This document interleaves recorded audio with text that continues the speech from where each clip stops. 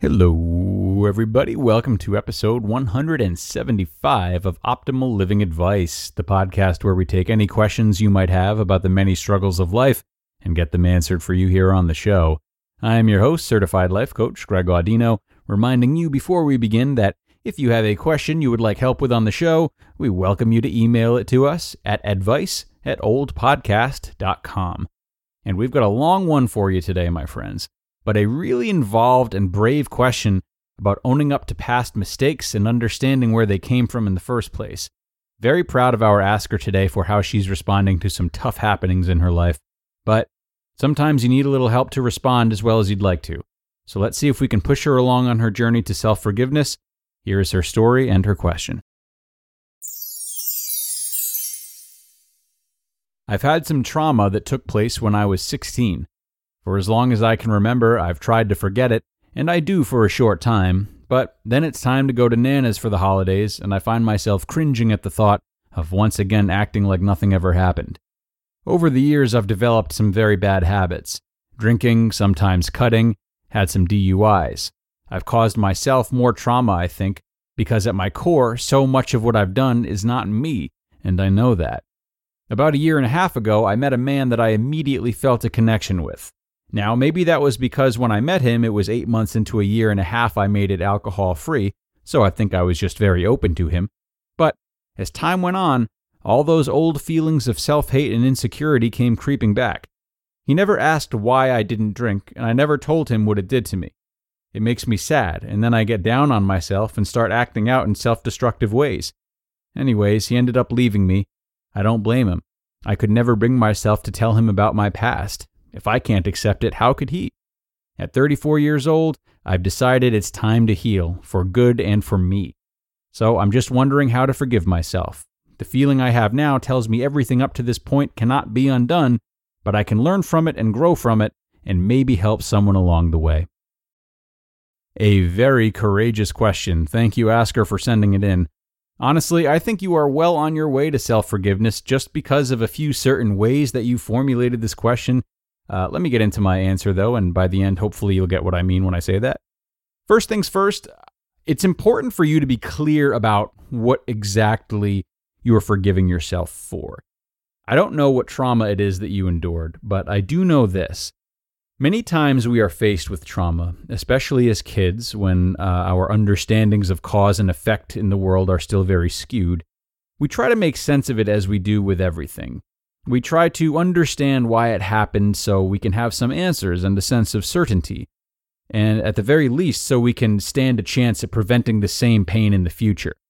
And when we are kids, and we are especially unsure of these types of answers that we seek, it becomes very easy to say that we are the guilty ones. If something so terrible happens that I can't make sense of, surely I must be the one who deserved it somehow and brought it on myself.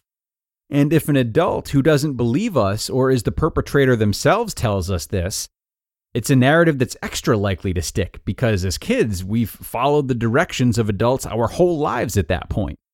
So what I think you need to do is think back on what happened to you and really reflect on whether or not you were indeed guilty of something.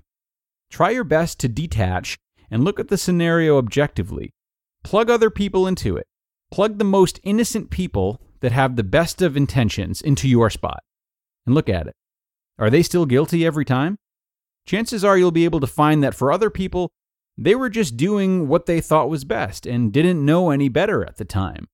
What are the odds that you, a naive 16-year-old desperate for answers, were also doing what you thought was best given the information and molding that you had?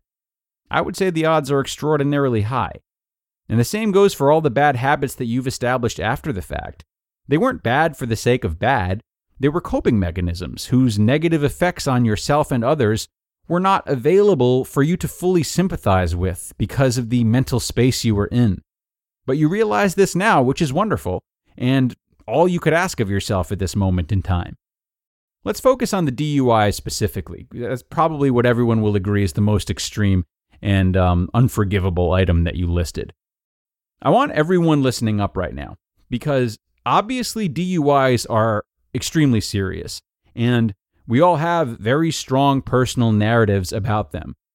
Like everything you listed, this too was an irresponsible response to feelings that you had a hard time making sense of. And this is really the truth behind any crime we commit against others or ourselves. Should these crimes be answered to, and should those who commit them be held responsible? Yes. But that doesn't have to be a shameful process if we are patient with how certain untreated traumas result in harmful behavior. We should not shy away from how harmful the behavior is and minimize it. Rather, we should use the severity to get that much more serious about healing and not vilifying anyone. While anger is a natural response to something like this, what does it accomplish?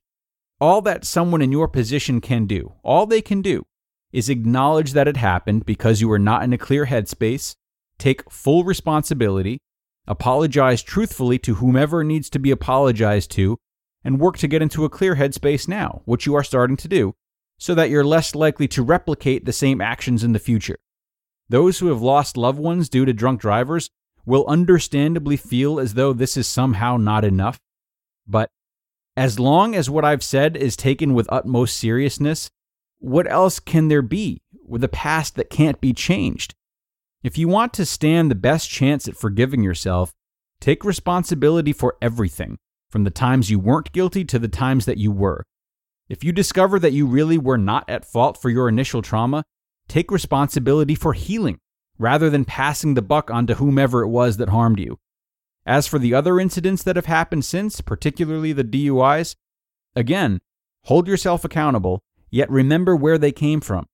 Remember that they were born of certain events, and that neither those events nor the way you acted out because of them define you.